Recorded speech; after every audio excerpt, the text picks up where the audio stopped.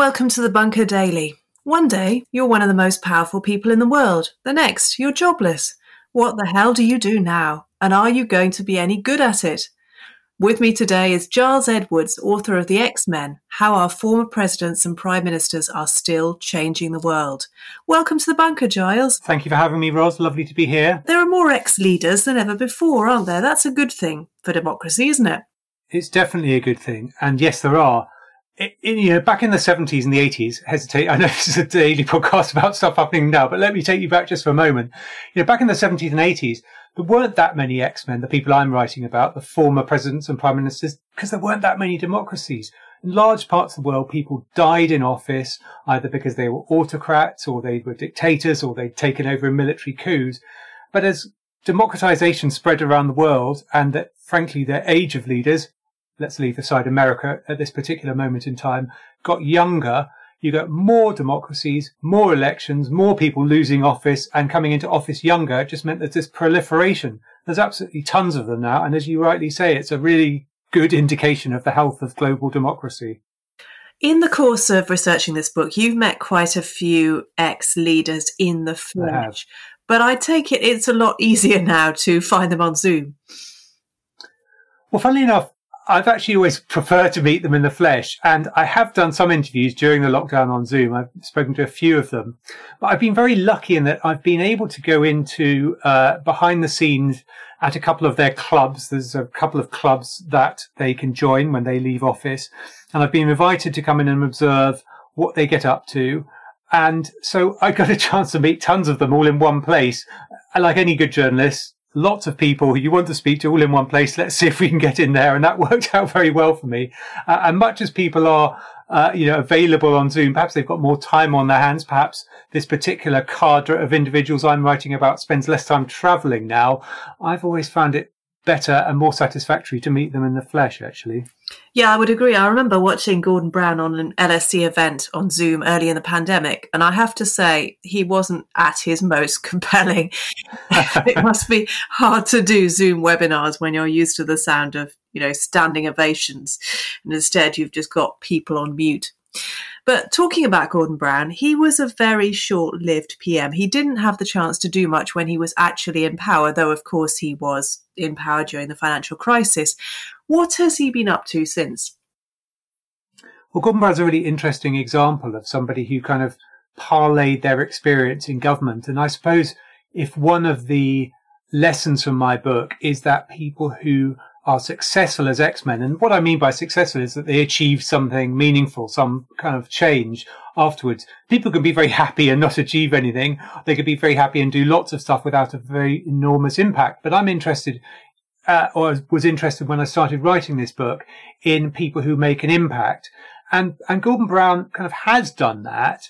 He's done a number of things. Of course, his involvement in the Scottish referendum campaign, kind of cajoling all of the UK political parties to make the promise just days before the referendum vote. But on an international level, he has run this kind of almost of a think tank, a commission for the United Nations. He's a special envoy on global education, and he's run this commission, which has come up with a big plan, done lots of research and come up with a big plan for how to finance global education, essentially. It's an enormous, sprawling document, tons of data and metrics in there. The bottom line is we need an absolutely enormous amount of money, and the commission made some recommendations for how that money could be found. Yeah, because that wasn't universally admired, was it? Some people had quite strong criticisms of that project. Well, it did. I mean, they came up with this staggering figure of trillions of dollars of how money that's needed from low and middle income countries as the swollen portion of young people in the world kind of comes into the global education system, how much money it'll cost to educate them and educate them all well. And the criticisms are kind of twofold, really. One is that they came up with this quite small amount of money that they identified that the global education system could fund, about £20 billion a year out of about 1.8 trillion. And people said, well, what about the rest? Where's that coming from? And where that's coming from is tax revenue. But it's not very clear whether the Commission has strong views on how low-income countries, without a very good track record in many cases of raising that kind of revenue, might best do it. And the second was how that 20 billion would be raised, which is essentially through loans. It's quite an innovative, low interest rate type of a loan. But nevertheless, it's loans, and critics of the programme, and I should say lots of people supported it. Gordon Brown's great success really is in engaging many of the, I hate this word, but stakeholders in global education, whether that's at the UN or national governments or multilateral banks, is to bring all those people on board and get them behind his plan. But the critics of the plan said, well, crikey, the last thing low-income countries need is more debt. What they need is more income. So let's not be loaning more money, just to the point where the debt, which of course Gordon Brown as Prime Minister was really responsible for forgiving a lot of that global debt. Let's not suddenly put some more debt on low-income countries. Yeah, given the state they're in now with debt, it will be interesting to see where that ends up. Before Brown, we had Tony Blair, of course, who started out as the Quartet envoy. Remind us what that was and how it worked out. Yeah, so the Quartet is a combination of the United Nations, the European Union, the United States and Russia. And the envoy is a figure who is set up really to do, and it's a really misunderstood role actually, which I think is a lot of the reason why people thought Blair was unsuccessful, as many people did in that role. The role of the Quartet envoy is to generate economic growth in the Palestinian territories in Palestine. And Blair was somewhat successful in that. But as critics of his and of the role pointed out, it's a very difficult job because you are inevitably subordinated to a political process. You are, economic growth, particularly in Palestinian territories, particularly in Gaza, is so subject to external factors to do with the peace process that it's very difficult to see the two as separate. And so Blair faced criticism both for not kind of generating peace, which it wasn't his job, and for not generating economic growth because peace wasn't forthcoming. It seems to me it was a kind of nightmarish job from the beginning, and I'm not sure it's a job at which it is possible to succeed, absent a larger peace process. But anyway, he's regarded as not to have succeeded. Let's talk about some of the women, because although the book is called The X-Men, as you point out in the introduction, there are some women who used to be world leaders too. Who stands out for you among those women? Yeah, so I chose the title of The X-Men basically because I couldn't resist it, because I sort of come up with this group. I see this group of former leaders as a bit like a kind of third force, a bit like, in other words, Marvel's X-Men. So forgive that. And obviously some of the X-Men are women as well. And, there has been, some people have commented that you should have called it the X-Men and women. And that's a fair enough point, but I didn't, for reasons I think your audience will probably understand. But you're absolutely right. There's tons of super interesting women who've been presidents and prime ministers, fewer than the men because there's been fewer who've been presidents and prime ministers.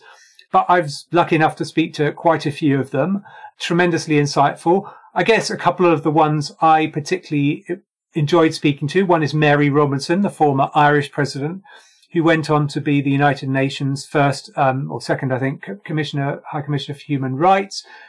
She's done a tremendous amount since leaving the office of the Irish presidency. And there's a really interesting, you can draw a really interesting strand, I think, through all of her work from, if you read her memoirs, right back to when she was a senator in the Irish Senate, through her time at the UN, the various NGOs she ran after that, and her time at the Elders and the various other organizations. She worked very intensively on climate change and the justice aspect of climate change. Her work, for example, on child marriage is really influential and interesting through the Elders. Another is Helen Clark, the former New Zealand Prime Minister, who went on to be the number 2 at the UN as the head of the UN Development Programme. And she now has this absolutely enormous kind of career of vast number of things that she's involved in. And, one of my kind of, I suppose, underlying assumptions in the book was that the fewer things you do, the better you do them, essentially, the more energy you can devote to one or another thing. And Helen Clark completely disagreed with that. And I sat down with her and put this assumption, and she was like, no. I do this, I do this, I do this, I do this, I do this. Absolutely enormous number of things she keeps a quote unquote profile on. And she's just trying to do what she can where she can. And good luck to her. I mean, it's a tremendously kind of worthwhile set of things. And then the third, I suppose, I pick out of the women who I thought was really interesting is Vara Vika-Freiberger, the former Latvian president, who's got this, I don't know if you've heard her speak, but she has this terrific habit when she speaks of giving a really long historical analogy. And you feel like, where on earth is this going?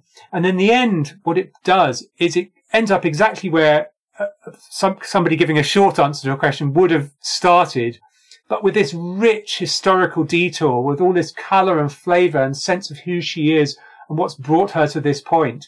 And she's influential, I think, and listened to because she's been styled as kind of Iron Lady, a sort of Thatcher-like figure, in terms of standing up against Russian aggression. I think really clearly she's very outspoken about Putin in particular. And I met her 4 or 5 years ago, back when the Ukrainian war in eastern Ukraine was really at its height.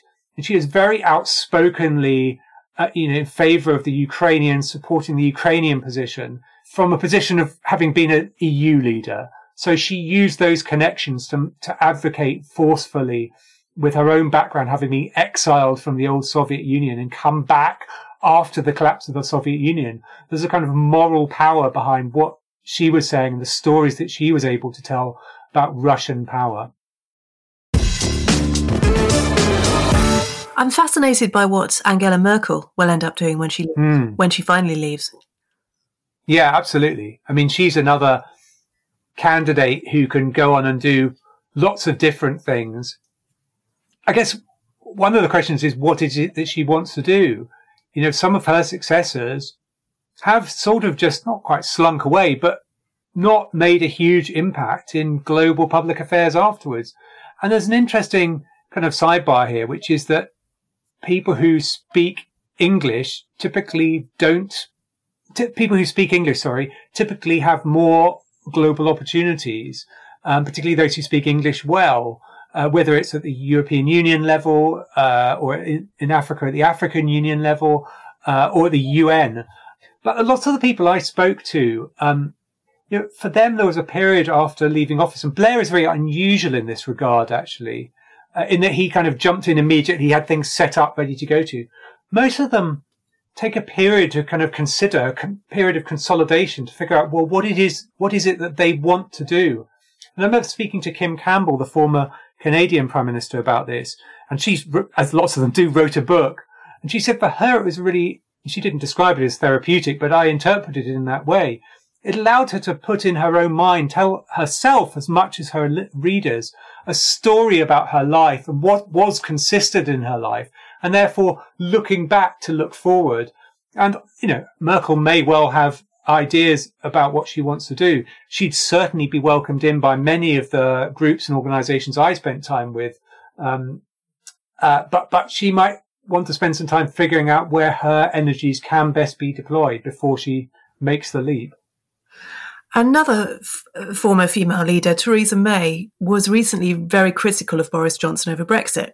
And David Cameron, yes, and as another leader, weighed in to say that former leaders shouldn't criticise their successors publicly. I'm not sure whether you agree with him on that. Is it ever useful to be critical of your successors? I don't know, Ros. What do you think? My sense is that it's probably a sign of loss of influence in private. Yeah, I think it is often born out of frustration. And I mean, it's usually seems to be a waste of time. Certainly over Brexit, it seems to have been a waste of time, doesn't it? Yeah, it does. I agree. I mean, I spoke to, before he died, he passed away a couple of years ago now, but Malcolm Fraser, the former Australian Prime Minister, who was another kind of Thatcherite figure, intensely controversial figure in Australia, for reasons that any Australian listener will understand. And, when he left office, he was kind of the vanguard of the right, detested on the left. And over time, his argument always was that his party moved away and he didn't move, which is what people always say, isn't it? I think there's some truth in it. He ended up essentially exiled from his own party, really detested in the way that perhaps that Edward Heath was by the time he passed away. But when I asked him about this, he said, well, you always offer that advice in private. It's always more influential in private. And really, when you do it in public, it's because you've lost the ability to influence in private. And I suspect that's probably where Theresa May is now. I wanted to ask you about Bill Clinton, partly because I have a strong memory of him speaking at a Labour Party conference in Blackpool in 2002. It was the one where he introduced himself as Bill Clinton, Arkansas CLP, and they just loved him. They loved him. That was not long after he left office. And his speech was amazing. I don't think I'll ever see such a successful orator with that. But when you're out of office, how useful is it to be a fantastic orator as he can be? I think it's useful up to a point. So I think it slightly depends what it is you want to do as well. So, I think Clinton is a really interesting case study in that he left office in very high approval ratings, disgraced himself on the way out of the door by pardoning a fugitive financier, which it was very unseemly and unpleasant. And he later really rehabilitated himself through the Clinton Global Initiative, the Clinton Foundation. He did tons of amazing stuff. He set up what became the hottest ticket in global philanthropy. Billions and billions of dollars were pledged for good causes through his offices. And he totally rehabilitated himself to the extent that by 2012, and I've seen him speak a number of times. I've been lucky. I saw him in 2012 on the last weekend before the presidential election.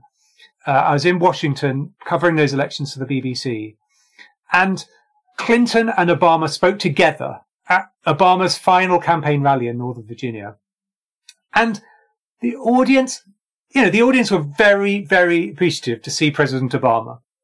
But they loved Bill Clinton. There was a qualitative difference between the warmth of the reception. They loved him. He touched something in the Democratic Party soul that Obama didn't at that time. And Obama at that time called him the explainer-in-chief. Because he had then, as you will have seen him in 2002, had that ability to communicate complicated ideas in a really, really simple way. And that's really, really, really, really useful. Does it help you get in the room? Does it help bring people together so that you can persuade them to do the things you want to do? Unquestionably. And then, of course, Me Too happened and 2016 presidential election happened where Clinton again sort of embarrassed himself on his wife's campaign and said unwise things. But for me, it's the Me Too. I just can't. It just seems to me that there's been such a reconsideration within the left of democratic politics in the United States about all of those allegations about Bill Clinton, not just about Monica Lewinsky, but some of the more kind of incendiary allegations.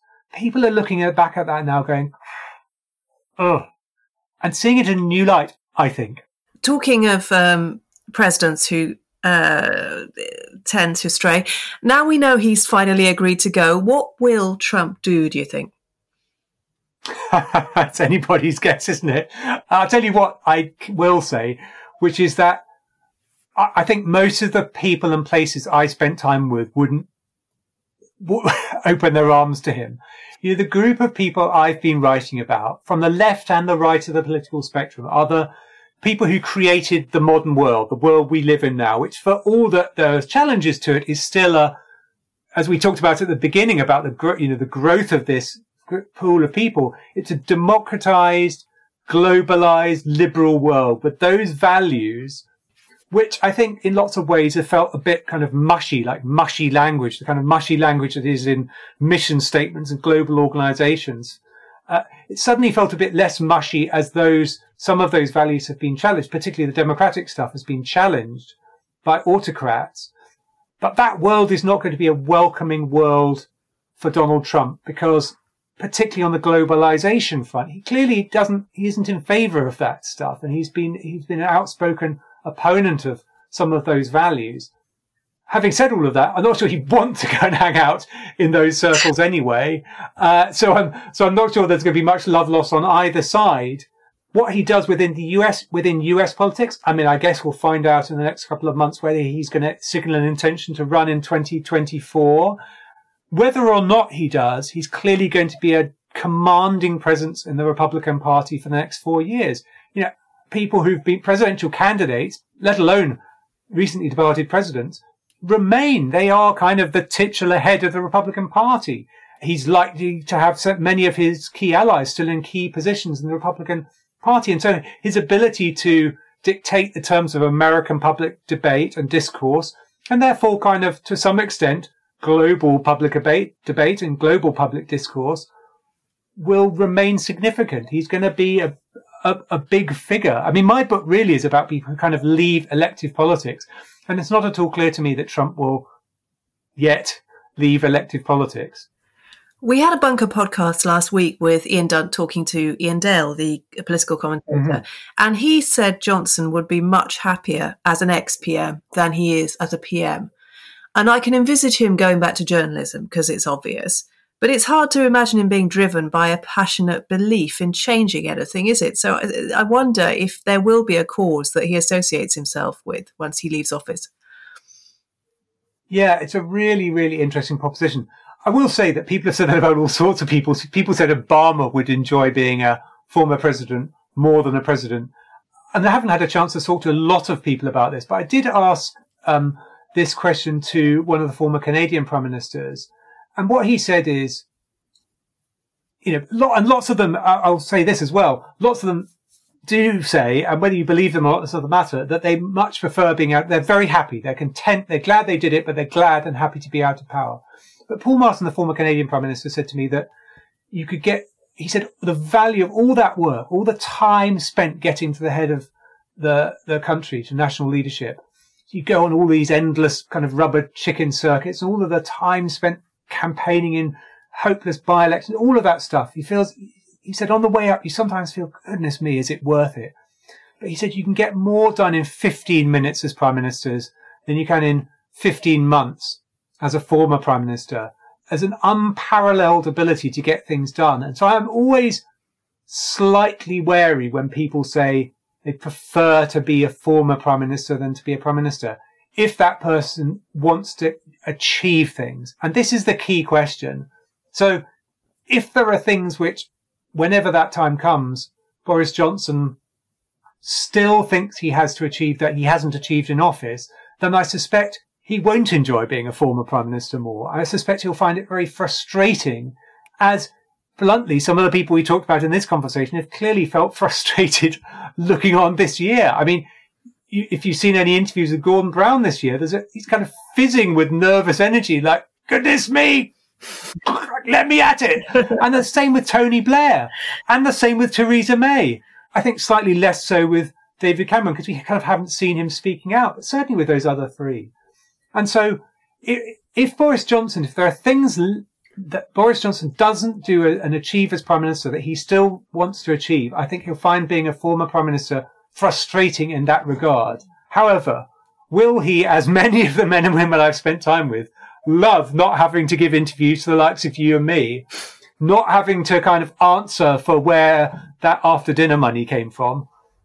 I suspect he'll probably quite appreciate the kind of lack of formal scrutiny that comes with it, the ability to have more time to yourself. But, you know, I think a lot of these people find the inability to get things done and the additional challenges very, very frustrating if they're driven people. And, you know, you've spoken to them, Roz. A lot of them are very driven people.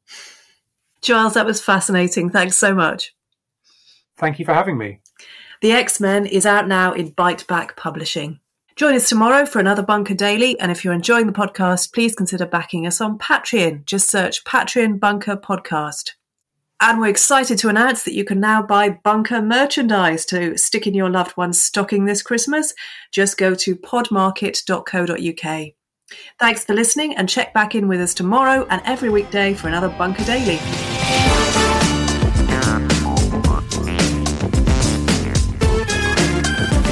The Bunker Daily was presented by Roz Taylor and produced by Andrew Harrison. The assistant producers were Jacob Archbold and Jelena Sofronijevic, and audio production was by me, Alex Rees. Theme tune by Kenny Dickinson. The Bunker is a Podmasters production.